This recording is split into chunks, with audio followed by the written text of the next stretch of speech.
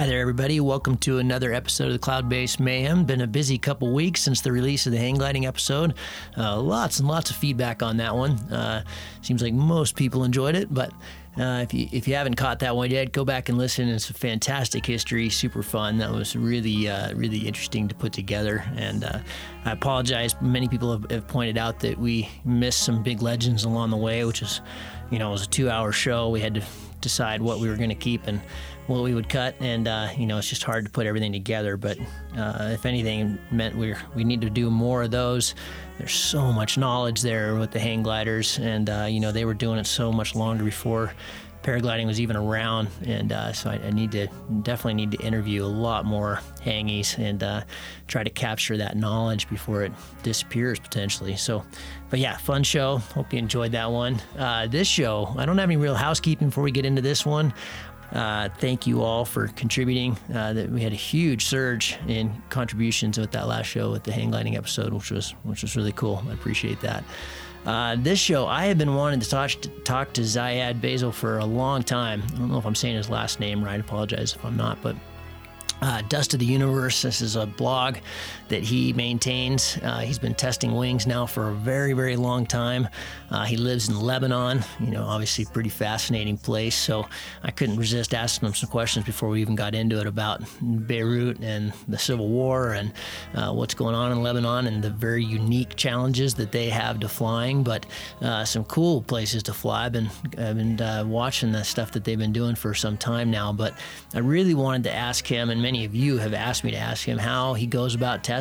And, he's been a prolific tester of gear, harnesses, and wings for a very long time. And so we talk about how he does that and why and what he's been able to accomplish. And, of course, some of the blowback he gets for putting out his opinions.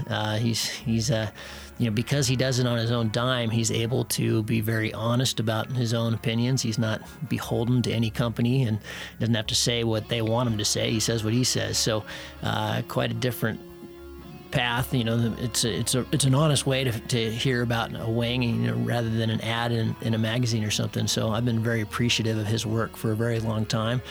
We haven't always agreed, but I appreciate what he does very much, and I think you will as well. If you're not familiar with him, just Google Dust of the Universe, and you'll find his Facebook page and his blog, and you'll see the prolific amount of testing he's done. It's really impressive. So I think you're going to enjoy this. If you're into gear, or you're thinking about gear, or you're just interested in flying, and especially flying in the Middle East, this is a cool show and a very cool character. So without further delay, please enjoy this cool conversation with Ziad Basel.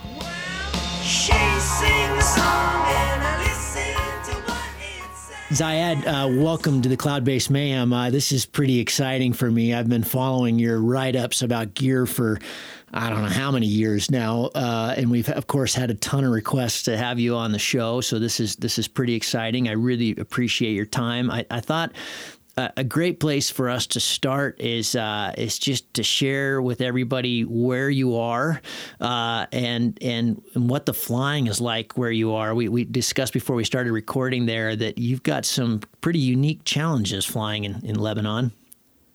Hi, Gavin. Thank you for putting me on your show, on the podcast. Yes, well, actually, if you wanna speak about the challenges to fly in Lebanon, Lebanon is a small place to fly, but we have interesting sites. Two sites in the north. Three sites in the north, and one site in the middle of the country. It's practically flyable all year round, but not this year. This year were very tough for us, or very bad weather. The challenges of flying in Lebanon, because of the political situation, it's a bit difficult for us. We must phone the army before we fly, and we must call them again when we land. And every flight? Yeah. Yes, every flight. We have to, that's pretty tough sometimes, especially when we want to go for a good day for XC, and it's difficult a bit. but it's flyable, and they let us fly every day if it's okay. And are there like are there real risks to flying in terms of violence, guns, landmines, or the stuff we see on TV, or is that are you flying in areas that are that's not really a risk? It's more just dealing with the Army and letting them know. Yeah, no, of course we fly in really nice places. There are no risks in those places. There are restricted areas. We cannot fly. So it's practically 50 kilometers by 50 kilometers. That's it. That's the area we can fly almost in Lebanon. It's pretty small, but that's pretty secure, let's say. And tell me about the community you have there. How big is do you have like a club? How big is the club? How many people? And do you get together? Can you travel to nearby countries to fly? What's it like getting in and out?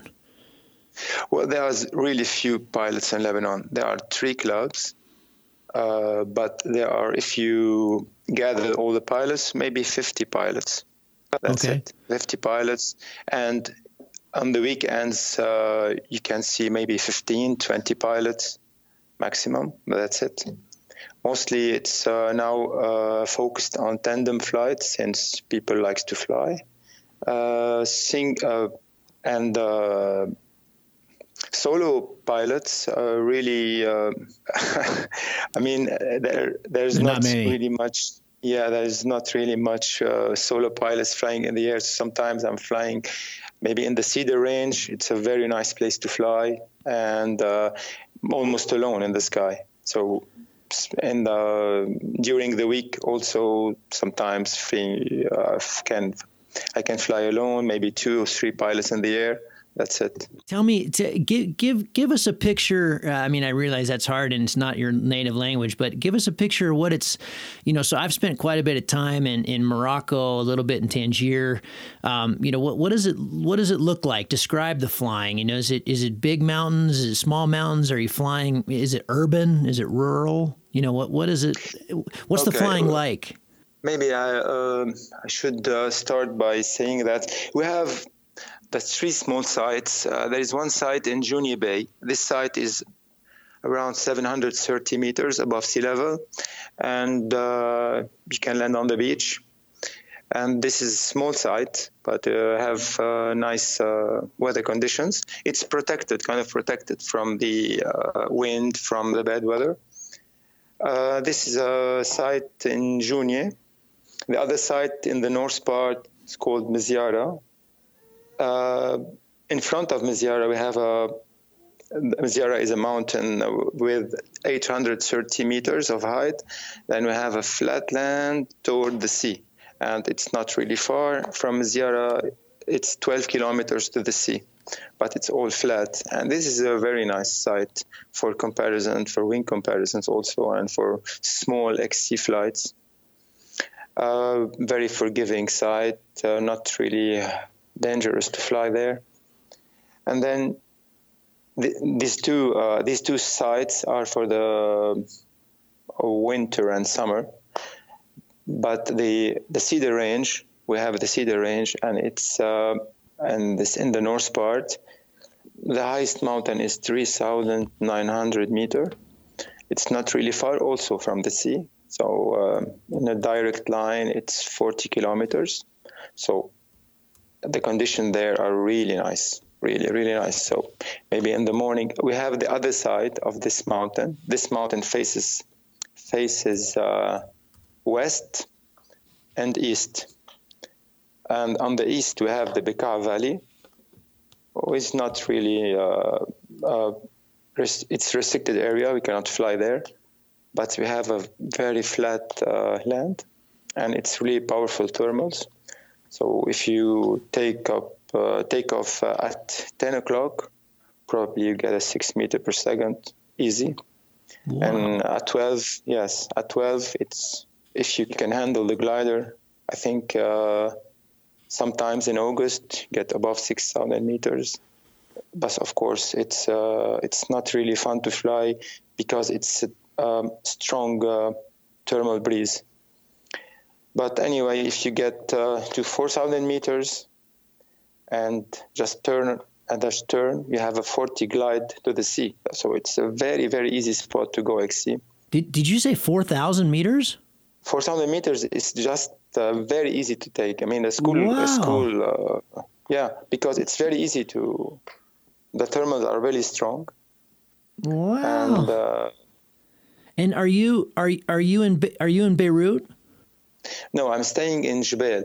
Jbeil is Byblos. Byblos, it's in the north part. So I'm between all the sites. Okay. So an hour drive, I can be in the Cedars. 15 minutes, I can be in Jounieh. 45 minutes, I can be in Meziara. So I'm between the three sites. And most of the pilots there that fly in the club, maybe the non-tandem pilots, are they mostly from Lebanon or are they mostly expats? No, mostly from Lebanon. Okay.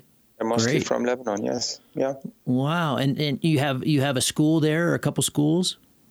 Yes, there are two schools there, but mostly they are focused now on tandem flying. They are, of course, teaching some pilots, but there's no really big interest now in learning paragliding. But we're trying to introduce this sport more and more.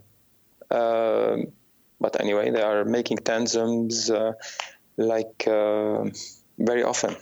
Every day, each pilot are making 10, 12 tandems. I don't know. They are really working well. So this is going to sound like a completely just a stupid question, but with everything going on, literally right across your border in Damascus, is that how much does that impact you? How much does it impact Lebanon as a country? I mean, is there any hope of ever dialing up to 4,000 and going east?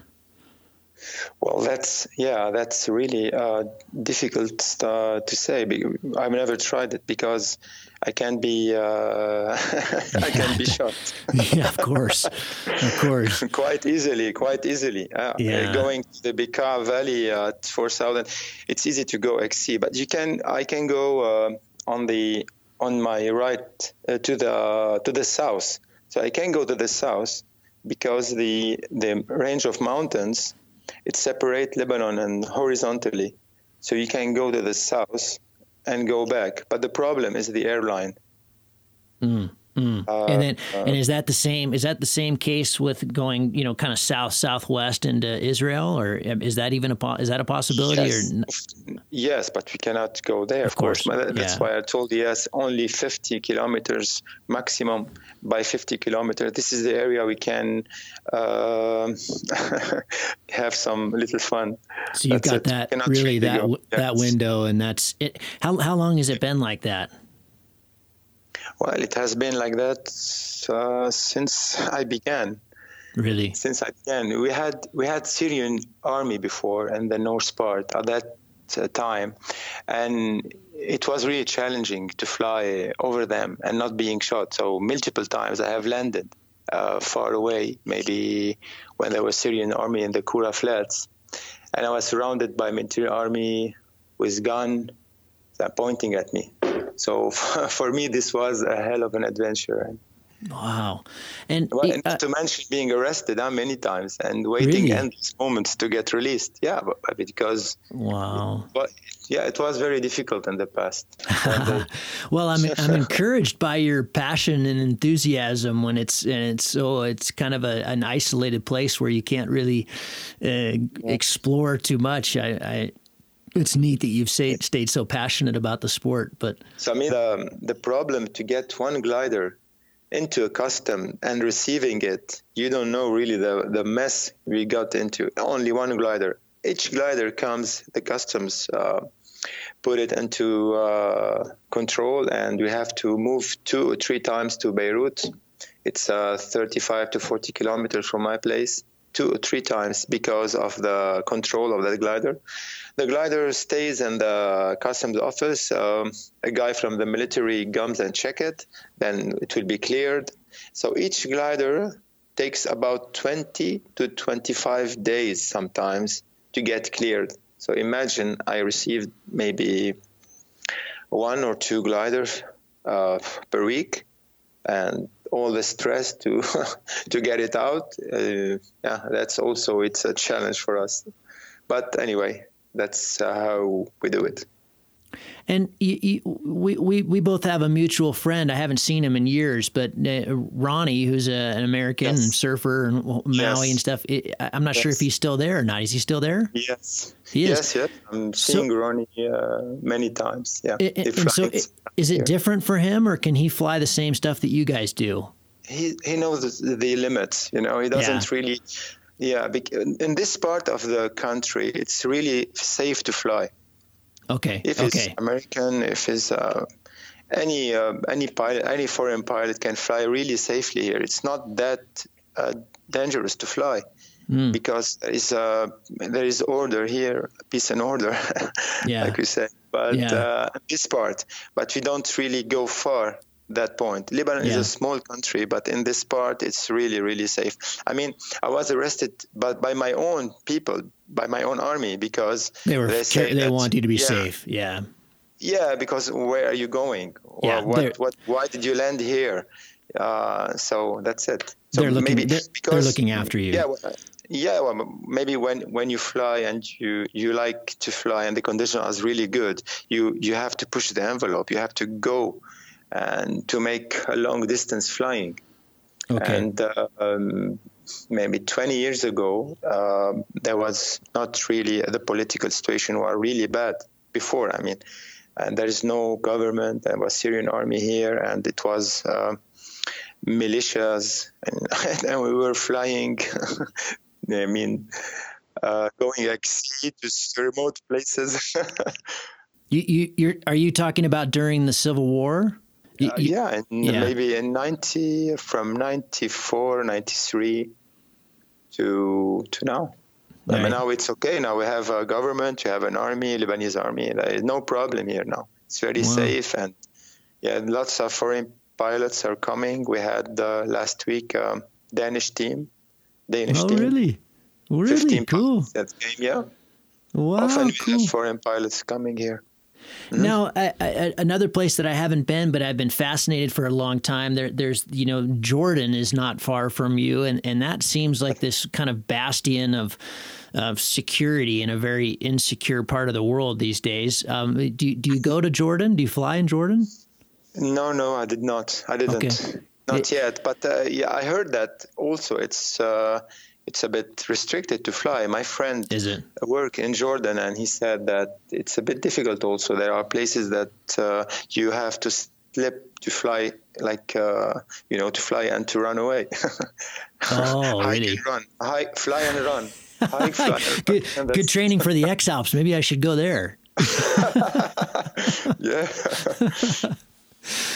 Okay, well, I had to ask you some of the, just to get a sense of the place. I appreciate that. It's fascinating part of the world, and it's sure not without its dangers, but it sounds also pretty exciting. I'd like to get out there and fly. You've inspired me to come visit. It sounds neat.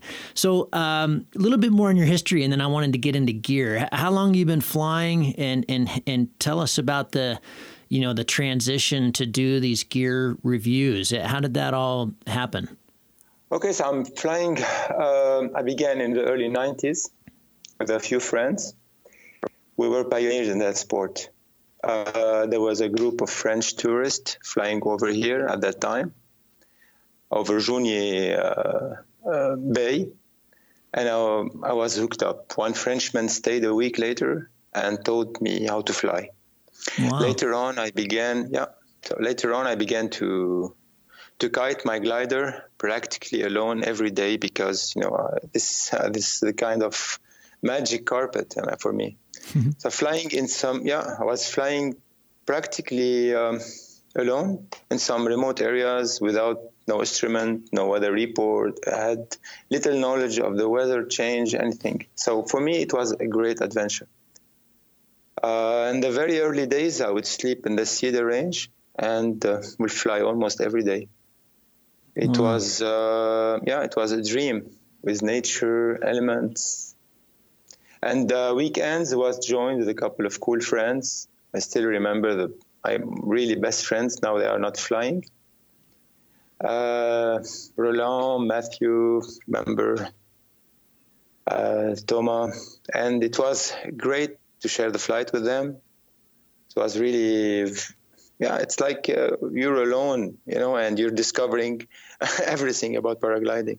The French guy taught me for 3 days and sent me a glider, and he sent me the glider of Uli Weissmeyer, the glider that Uli Weissmeyer set the world record on. Wow! So for me, it was really dangerous and was really scared. I was pretty scared to fly that glider in the Cedars. But I've learned too much since then, and and that's it. And how did you start doing the gear reviews? And I think a lot of people would like to know how that works with the companies, and are they loaners? Are they? Do you have to buy them? Do they give them to you? How does that all work? Well, actually, I began the first. I must tell you why I do those testing. I mean, sure. For my first early days, I had this, I don't know how to say it. It's like a feel to fly other gliders. It's like I always say that birds cannot exchange wings, but we can. That's it. This is, so they fly and they fly much better than us for 1,000,000 years, but they cannot exchange wings. So we can exchange them, and we can feel the difference when you exchange them. I mean, if you fly an ENA glider and then you fly a CCC glider, the difference is huge. And I was really happy to exchange the wings from the early stages. So I mean, if your friend comes in a wing, I would ask if I can fly these wings. And afterward, everyone lent me his wing. So that's how it began. And afterward, I would sometimes borrow, in the early days, I mean, the gliders from my friends. And then I was contacted by some manufacturers. I wrote the tests on the net, and nobody got them seriously. I mean, they said that who gonna listen to them? Who gonna read them? I mean, I'm happy. I'm just writing from my heart. Everything I know. That's it. I'm doing my best. And then I contacted some companies, and I bought the gliders. And 15 years ago, I mean, they lent me the glider. But it wasn't good for me, because if a company lend you the glider, sometimes then they will can't ask, be objective. Yeah. But I'm always saying what I want to say. I'm always objective. But the problem is that when he lent you the glider, and he said, "Okay, please just tell me before you ride what you are going to ride," and that was frustrating to me. So I stopped that, and afterward, I made the budget. I put a budget, and then I purchased some gliders. I began to purchase the gliders. And that's where I can take full time and then fly the glider and then sell the glider. That's it. And so that works out. What's the economic model for you then? Is it you're able to buy the glider at maybe cost and then sell it and make enough, or is it basically just a pass through and you're funding all this through your other work? I put a budget of maybe $10,000, or a small budget, and I said, this budget, I'm going to use it for buying stuff. And then because of Lebanon, there is no dealers in Lebanon. There is a dealer, but all friends. I mean, there is an ozone dealer, there is a gin dealer, but dealer with 50 pilots, not really interesting. I mean, they gave me the glider. I pay the glider at nearly the cost of the glider. And when there is no dealer, I can get the glider directly from the manufacturer at the dealer price. Sometimes when the glider is finished and maybe it's somebody is interested here, he can sell it here. Otherwise, I can sell it worldwide. It's only one glider, one size, one tested. I don't get to work on this stuff. So I only purchase one glider, one size, or maybe two size, M, L, M, and SM, because I'm thin. So the smaller size, and the medium size. And then I sell them afterward. Okay. And is this your main job? No, it's not my main job. Okay. What do you do for quote unquote real work? This is obviously fun work, which we're all trying to figure out how to do. But I had special occasion during the war in '75. We get out from Beirut. My father, we did go into Byblos, Jbeil, and I was 11 years old. I was still at school, and we finished. My father did his job here in Jbeil. We made a big supermarket, and when I finished my school, I worked with my father, and in 2004, I took the job, the supermarket, enhanced it, and now I have a big company, and that's my main job. Okay. So you're very busy with that. Yes. How much time would you say you can dedicate to the testing and writing? And we'll have all this in the show notes, but those of you who are listening, if you don't know it already, you probably do, but on Facebook, it's Dust of the Universe. And if you just Google search Dust of the Universe, you'll find Ziad's blog, which is terrific. And it's easier to Google it that way than the address, but it's you'll see what we're talking about with all the reviews and the different wings and everything. But how much time are you able to dedicate, or would you say you dedicate to doing the testing maybe each month? Well, Gavin, as I said, my home place is really between all the sites.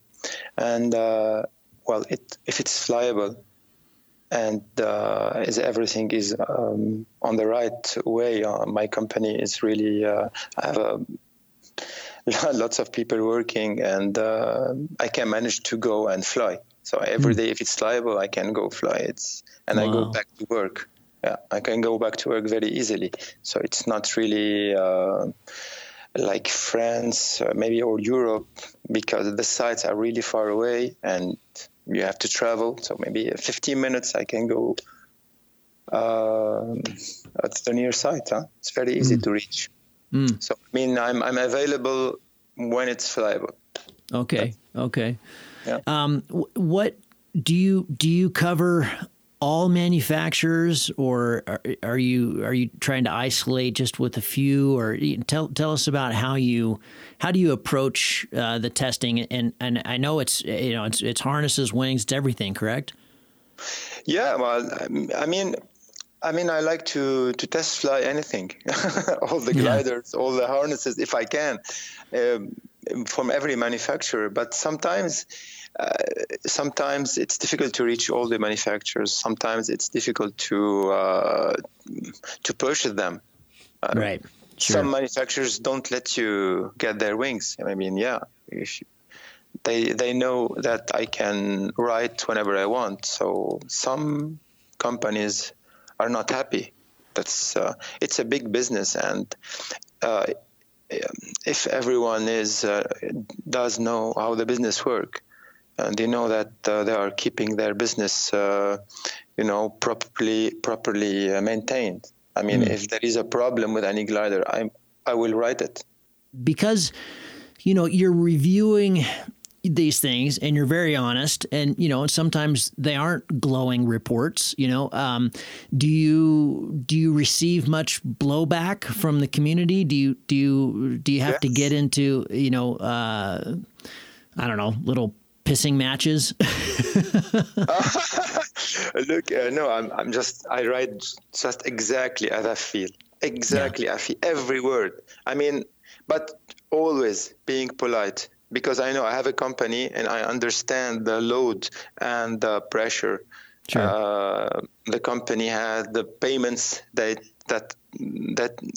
they have to expand, So, but I write everything right. Anyway, the people who get pissed off, I mean, this is the companies, the owners of the companies, and everyone. Of course, maybe some tell me that losing lots of money, and you wrote that it's not really nice to wrote this. The glider is really nice. I mean, I say, the glider is really nice, but I mean, it's shown on the video. It's clear.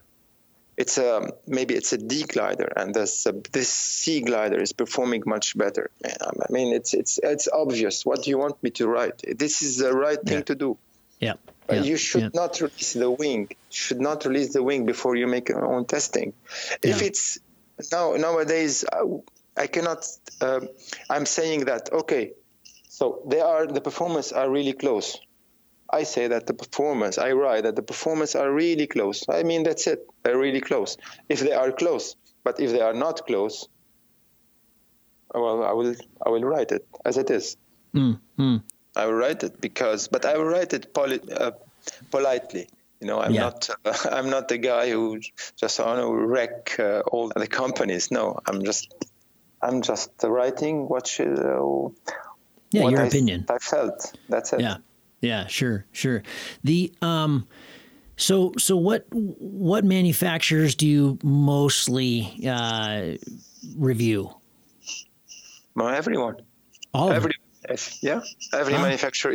If I can purchase a wing, I can purchase it, and I review the wing. Okay, so there's the B class and the C class and the D class. Okay. Not in the C, because mainly competition gliders doesn't need the reviews. They fly by their own and they test, but maybe B and C and D gliders. Sure. Okay. So what companies right now, and again, listeners, this is Ziad's opinion, and so we're all allowed to have them. So, obviously you've probably got favorites and unfavorites, but, without, maybe angering too many companies here. Which manufacturers? Because there's some new players on the block. We just did a podcast with Philippe Resende with Flow. There's the Korean, the new Korean company. There's Fee, which is kind of exciting. Man, they're really just concentrating on the A gliders right now. But long history there with Hannes. But what manufacturers right now do you feel like are really kind of pushing the envelope? Are you kind of most excited about? Maybe you can predict in the future they're going to have who in your mind is Well, that's a tough question here. I mean, I felt that over the years there was always some glider that will mark the paragliding world by their efficiencies in the air. Every maybe 4 to 5 years, 6 years, I don't know. I felt there would be a new discovery from a certain company that lead to a better performance improvement. And then other companies do some effort to reach that development. I think today eliminating the drag is the most challenging part in moving forward toward better performance, because all the companies are really professional and they have a big R&D and the top leading brands, as you know them. So yeah, the bar is already very high in every category in the B, C, and D. And as I said, the 10 top leading brands are trying hard to move forward, or at least to deliver up-to-date gliders, because maybe in the C category today, the performance is nearly the same. And the high B also, it's very close. And that's it. So if the easiness of flight also, so there is really not, I cannot mention one company, but there's really top companies here that are doing really nice job. Yeah. So I'm going to put you on the spot here. You don't have to answer this, but if you'd like to, go for it. Well, first of all, when you're just flying for your own personal fun, are you flying a CCC or a B, or what are you flying for when you're trying to go out and do a challenging XC flight? You see, my philosophy in flying is pleasure in flight. That's why I like the gliders that, I've been swapping gliders like crazy. It's difficult for me to have only one glider, but of course not CCC, because I'm not competing. I will not use that glider, and it's difficult anyway, and to use it in some very turbulent air. So I'm taking a risk, and this risk is... Yeah, it's not worth it. Yeah, it's not worth it. Yeah, that's it. Yeah. I mean, today's gliders are, if I want to fly in the past now, 10 years ago, I wouldn't dream of flying maybe a C glider or a B glider in this. The performance of those gliders today weren't available in competition gliders 10 years ago. So I fly maybe a C or a D glider if I want to. That's it. I don't have one specific glider. Okay, great. I think that helps us just understand, what you like to fly. So, let's run through. And again, everybody understands this is just your opinion, but but you must have a favorite in each. Like, what's your favorite B? Yes. What's your favorite C? What's your favorite D right now, currently? Yeah. Of course. It's a very easy answer. I'm a person who favors the pleasure of flight. The handling of a glider. If the glider handles pretty well, I'm sensitive to that. So, it's personal. If I fly a glider and this glider gives me exact feeling of agility inside the thermal and cuts through and climb, and I like that glider. I favor this glider. So, in the B category now today, the Chili 4 is really nice to fly. Skywalk. Skywalk has the Chili 4. It's really nice to fly among the B+. I can state dozens of gliders. Really? Yeah, because in the B category, I've made the comparison, the B comparison, and the handling is what I really looking forward. The Rush 5 now, it's not handles swiftly like the Chili 4, but it has really nice performance and very easy to fly also. So this is interesting to make a B+ glider that is really comfortable to fly, and then also very high performance, and also on the C and in the D category. Yeah, I almost feel like we need to. I should have expanded on my question, because the B category, I haven't flown a B in many, many, many years, so I don't have experience with it. But the B category is massive now, isn't it? We didn't used to say a hot B or a low B. We used to just say B, but now it's like, there's a middle B, there's a low B, there's a high B. The high Bs, everybody says, oh, well, it should be a C. Yes. So maybe I should even say, what's your favorite low B, high B? And then I think we have to do the same thing for the Cs now, don't we? Well, Gavin, the B category is really big, huge. Huge. And the manufacturers, because of the pilots, this is the most purchased wings of all the categories. Sure. And this category, it changes a lot. Low B category sometimes low B category is not really a low B category. Some manufacturers has a low B and a high B, but many B sometimes when I fly a low B, I sense that, wow, it's a dynamic wing. It shouldn't be, but it's the race for performance, and race for performance is a race for performance. So when you make challenges with a low B, and you're marketing a low B glider, I expect to have a low B glider that is a bit spicy. Okay. So I mean, companies maybe should be marketing a high B glider. Okay, we understand. So it's a B, but it's marketing for XCUs, and the other one, it's for beginner plus. That's it.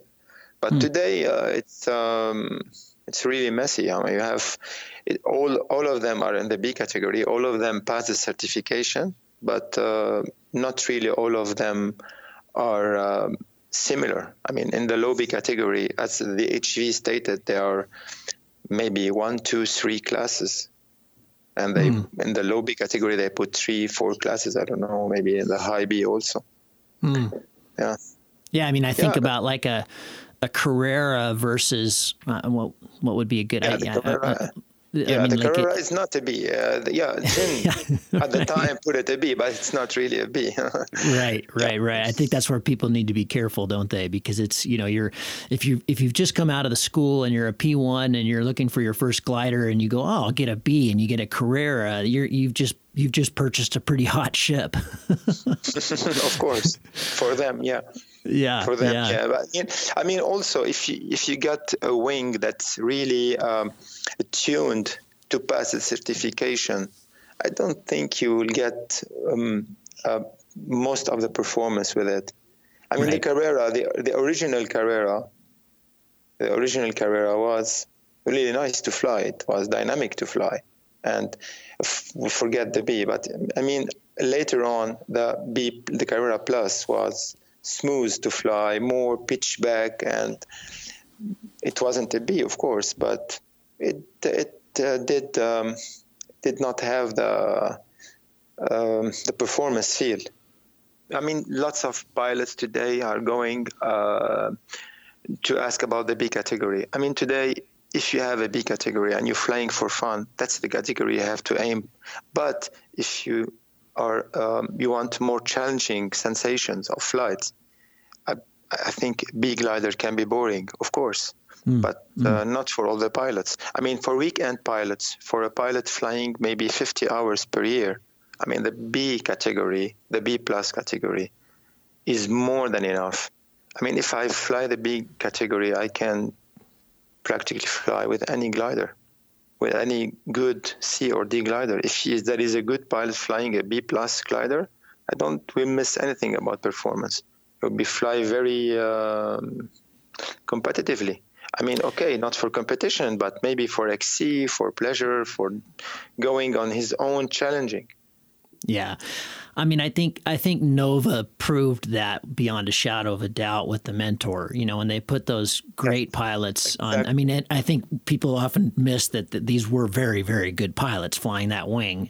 These were comp pilots in many cases, but they were doing these massive triangles in the Alps on a Mentor proved to everybody that you don't necessarily need to take a lot of risk with your glider choice. You can get on a Mentor and have a really good day.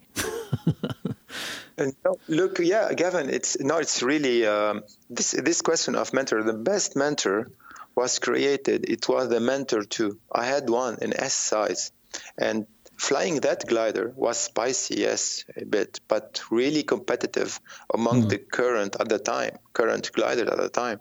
It was competitive. Of course, it wasn't a glider for any beginner going into the sport, but it was like it was that glider that you feel that it is, at the time, it was pitching inside the thermal. It's slipping through the thermal. You can feel everything. It's like a competition glider. And it was digging through the stuff, surfing, getting in. So I was really impressed by that glider. And then the Mentor series, the 3 was more mellow. The 4 was I don't know, a bit very well performance, but anyway, it changes a bit. And the 5 combine all of them. Still, but very mellow. Not all of them are not like the Mentor 2 in the interesting, isn't it? Yeah, and the feel, and then all the other competitors caught up with them. So now you have really 5 or 6 B+ company gliders, which are really competitive. Okay, how about C's? About C's, what do you want to know? Just your favorite right now. Your own. If you had 15 of them sitting there from 15 different companies, which would you grab to go? Which are you most excited about? Yeah. Okay. I mean, my favorite one was 5 years ago was a Delta 2, and then Delta 2 in size MS, because also it's very important to stay the size. When I make a test, some people disagree because they do not fly the glider. The same size of the glider I tested at the same load. There's 2 different criteria. It's very difficult. I mean, yeah, it differs a lot sometimes. Yeah. So Delta 2 MS, it was really nice glider. And then Skywalk make the Cayenne 5. It's very impressive glider. And now, when I flew the Delta 3, it was okay. Not really the fun handling, the precise handling of the Delta 2, which was nice performance, into-wind performance, and real air. But I liked more the Alpina 3. So this one, Alpina 3 now I have. And I tested the Niviuk Arctic 5, which is really impressive. It got the edge a bit over the Alpina in some ways. And also the new Jin Bonanza 2. So yeah, I mean, I've heard good things about this one. It's really nice. The Bonanza 2 also. All the 3 have very close performance. I mean, I have the 3 of them in my truck now, and each day I'm going to fly them. I pick one. I just go and fly. I land. I take another one, and practically the same. The same pleasures. I feel happy with them. Yeah. We're working right now on in fact, it'll be released today, and that's not going to be that won't make any sense to the listeners because this won't be out, but it'll be the day you and I are talking about a big hang gliding episode. And we had Dustin Martin. We're actually, there's a bunch of different people that are in that episode. And Dustin Martin, who has the current world record in hang gliding for distance, has gotten into paragliding in the last few years, and he's flying the Arctic 5. And he was talking about the launch characteristics are just unreal. He says that you can just launch it from anywhere in almost any kind of conditions. He said it's really, really nice. It made me want to fly the glider. I spent, maybe as you know, I spent quite a bit of time on the Arctic back in the old day, the Arctic 2, the Arctic 1. But I haven't flown any of the more recent Niviuks in that range. But I've heard good things about the Arctic. That's great. Yes, I mean, I like this glider. I like very much this glider. This is a good glider. It's comfortable to fly also. Niviuk changed a bit from the early versions. It was a bit more aggressive. Changed a bit of the lines. It's a bit trimmed less, but still very well sorted out. Very nice glider. Okay. How about D's? Well, these I liked very much the M6. I had the M6, and then I got the LM6, the light version of the M6, which is an improvement a bit in the turbulent conditions. It was a really nice glider. This impressive D glider. I don't think till now there is a competitive D glider into the market. Maybe a few, but not really getting better than this one. And the Zeno. The Zeno is, of course, my best glider. It's the best glider to fly. It's a very soft in reaction, very competitive. It has everything. This is the most efficient glider in ABC, of course, and the D gliders, the D category. Yeah. Is anybody else? The Xeno's just taken the world by storm, isn't it? Hasn't it? It really isn't. I have to give it to them. It's an amazing glider. Is anybody else threatening in that space right now, in your opinion? I mean, I flew some of the two-liners, the new generation two-liners. I mean, yes, of course, they are really close. I mean, it's really close. Some of them are a bit faster than the Xeno, and this forward speed sometimes helps maybe in getting more if you don't push the bar often. But they are very close. Not really. I mean, I prefer still the Xeno for the time. Mm-hmm. Tell us how you approach testing. How you get a new glider. Take me through what you do with it. How do you assimilate opinions in different air? In different conditions. You document your process quite well on your website. But I just, if you could run us through a summary of how you do it, that would be useful. Yeah, yes, of course. It's very easy. For me here, flying in the same area for a very long time, in the same spot, in the place I know for 30 years, top landing, swapping gears on the same day, very often. I mean, 30 minutes flying, 1 hour flying, come, top land, get another wing. Let me understand better the abilities of a certain glider. That's the feeling of the wing. In the same condition, of course, of the day. And then I will fly next to a friend of mine with a reference glider. Reference glider, I mean, in the B category, I keep always a reference glider on a certain size. Okay. Maybe. Okay. And in the C category also, and I keep on the D as reference glider. Maybe on the D, I'm keeping the Xeno. On the C, I'm keeping, I don't know, I have 3 gliders now. I don't know what to keep. I mean, if I keep the Alpina or the Bonanza or the Jin, it's the same. I will keep one. So in the B category, I have the Rush 5. And I fly next to a friend with same load. So we put ballast to be on the same load. And I try to be on the same size, of course. I try to be, not always possible, but I'll try.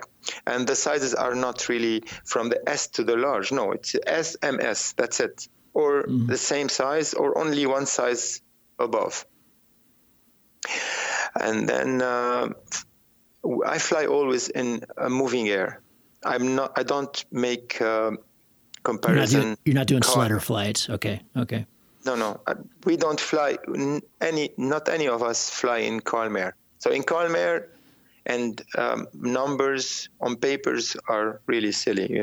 It's if any pilots just get this GPS and go on the calmest of air and makes a glide, he understands that he cannot put any number because he will always get minus 0.1, 0.2 difference, and that glide will differ from a 9 to a 9.5 to a 8.8. So agreed. It's just a useless exercise. Yeah, so that's totally useless. Agreed.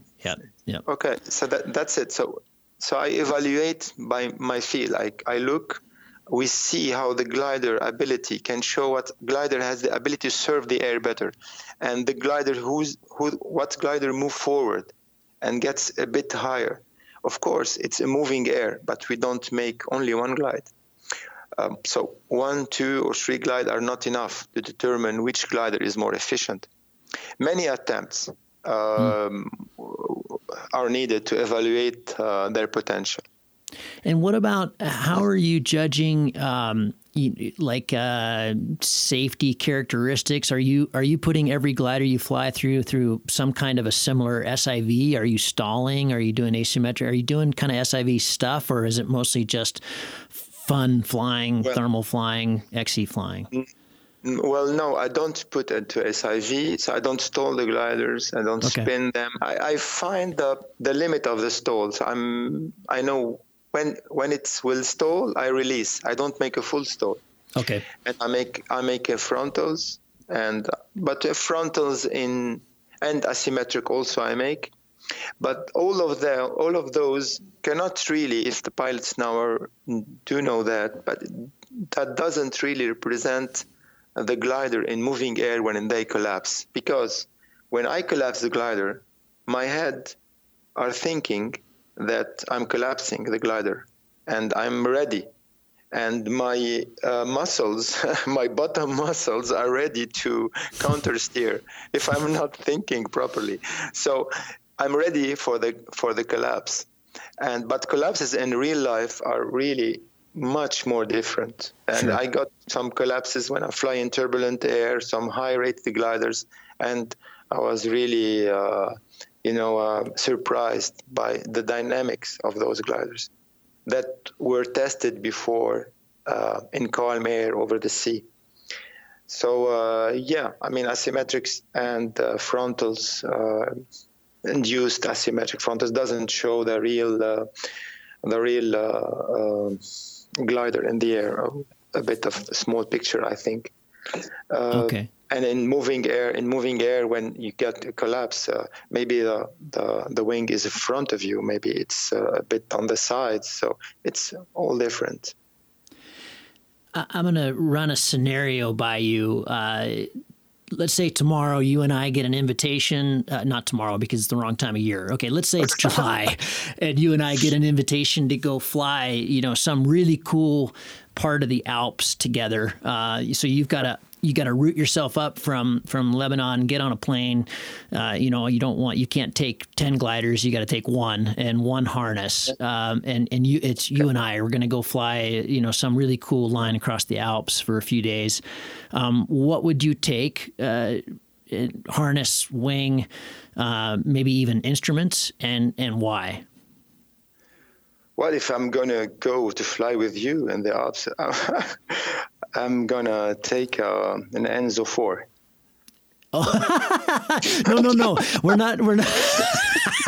It's just to catch up with you. No.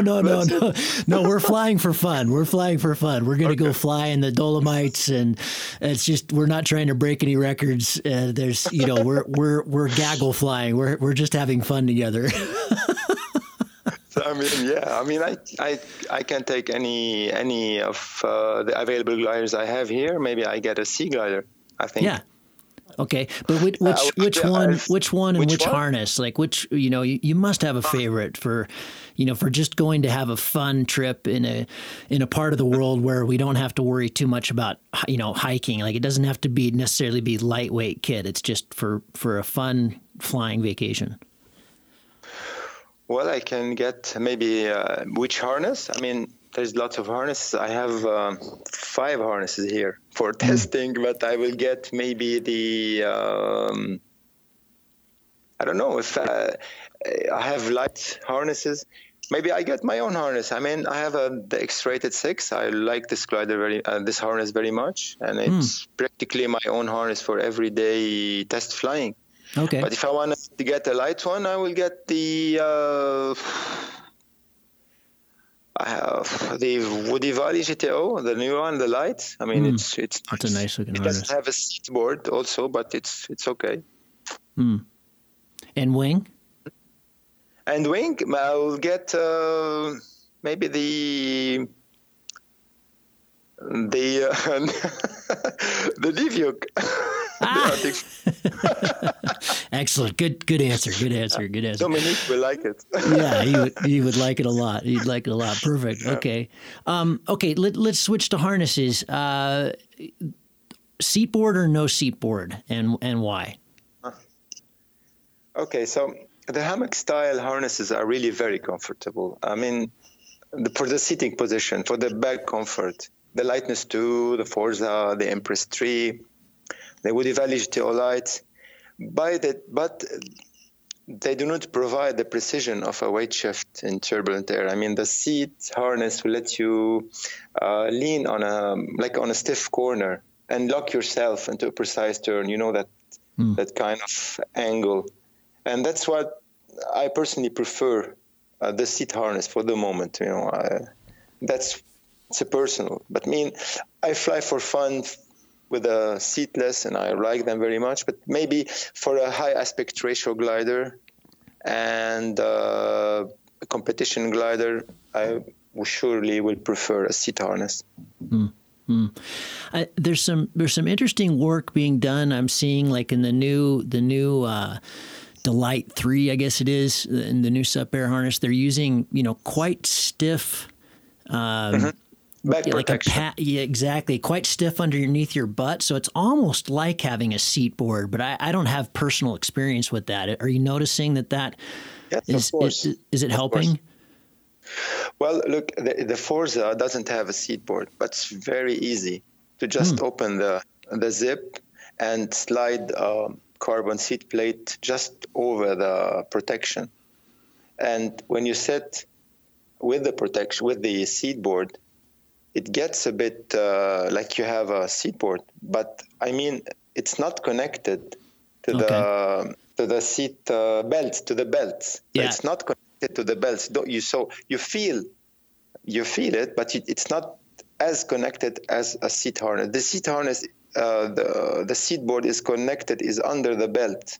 Yeah. So you get all the precise turn. But it's okay. It's much better.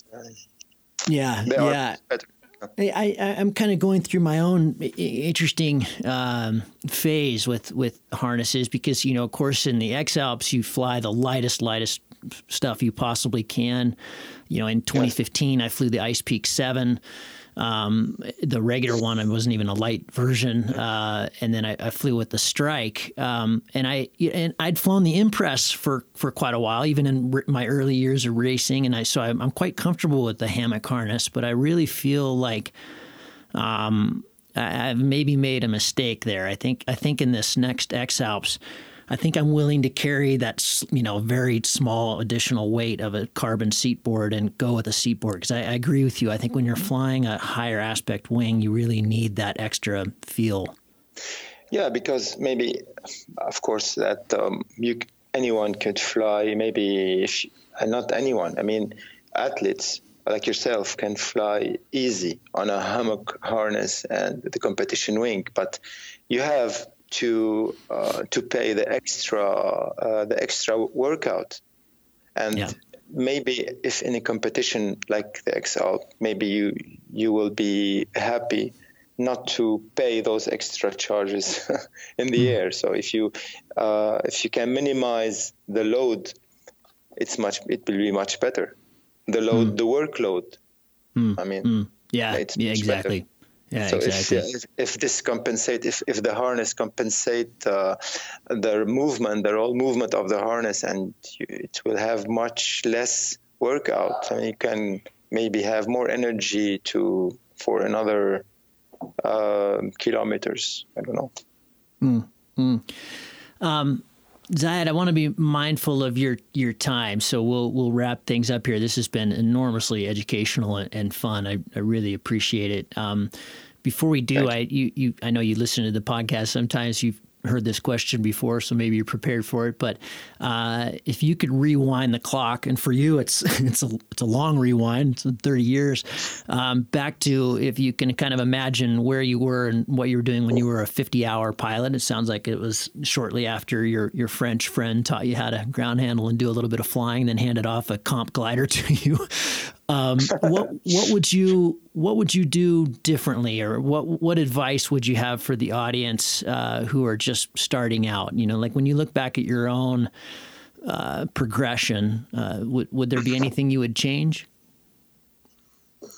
No, really no. Because the best thing I remember is that I'm flying for fun. From the first day I learned paragliding, and the feeling of weightless feel on the ground and soaring sometimes, this is the feel I want to get, and this is the feel I want to stay with me. So if anyone wants to fly beside competition, they have to fly for the pleasure, having fun, and that's maybe, I don't know, that's my goal, and I hope it will still be available. So just fly for the fun. I like that. That works. But yeah, I mean, if you can fly, because I mean, in my country, I cannot really go to very long XCs, and those circuits I make, and that's what I can do. So I mean, if I want to stay here, I want to fly, I want to change wings, and that's it. The feel that I get from the wings, I hope to get the most of the pleasure feel when flying them. Love it. Zayed, thank you very much. That was a real pleasure. I've been smiling constantly for an hour.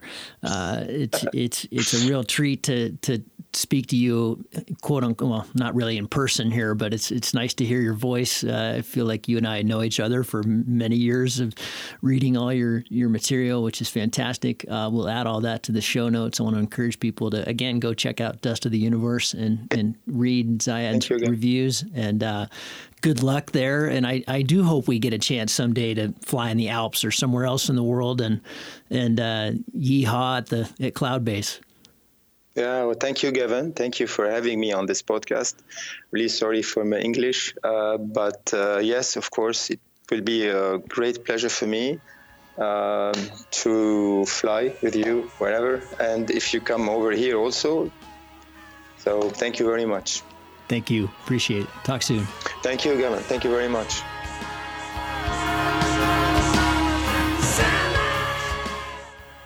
I hope you enjoyed that. As always, if you're getting something out of the show, all we ask for is $1 a show if you can afford it. And you can do that as a one-time donation. And don't just send us $1. That's kind of silly because PayPal takes a big chunk of it. Wait till you've listened to 20 or something and make sure you really dig it.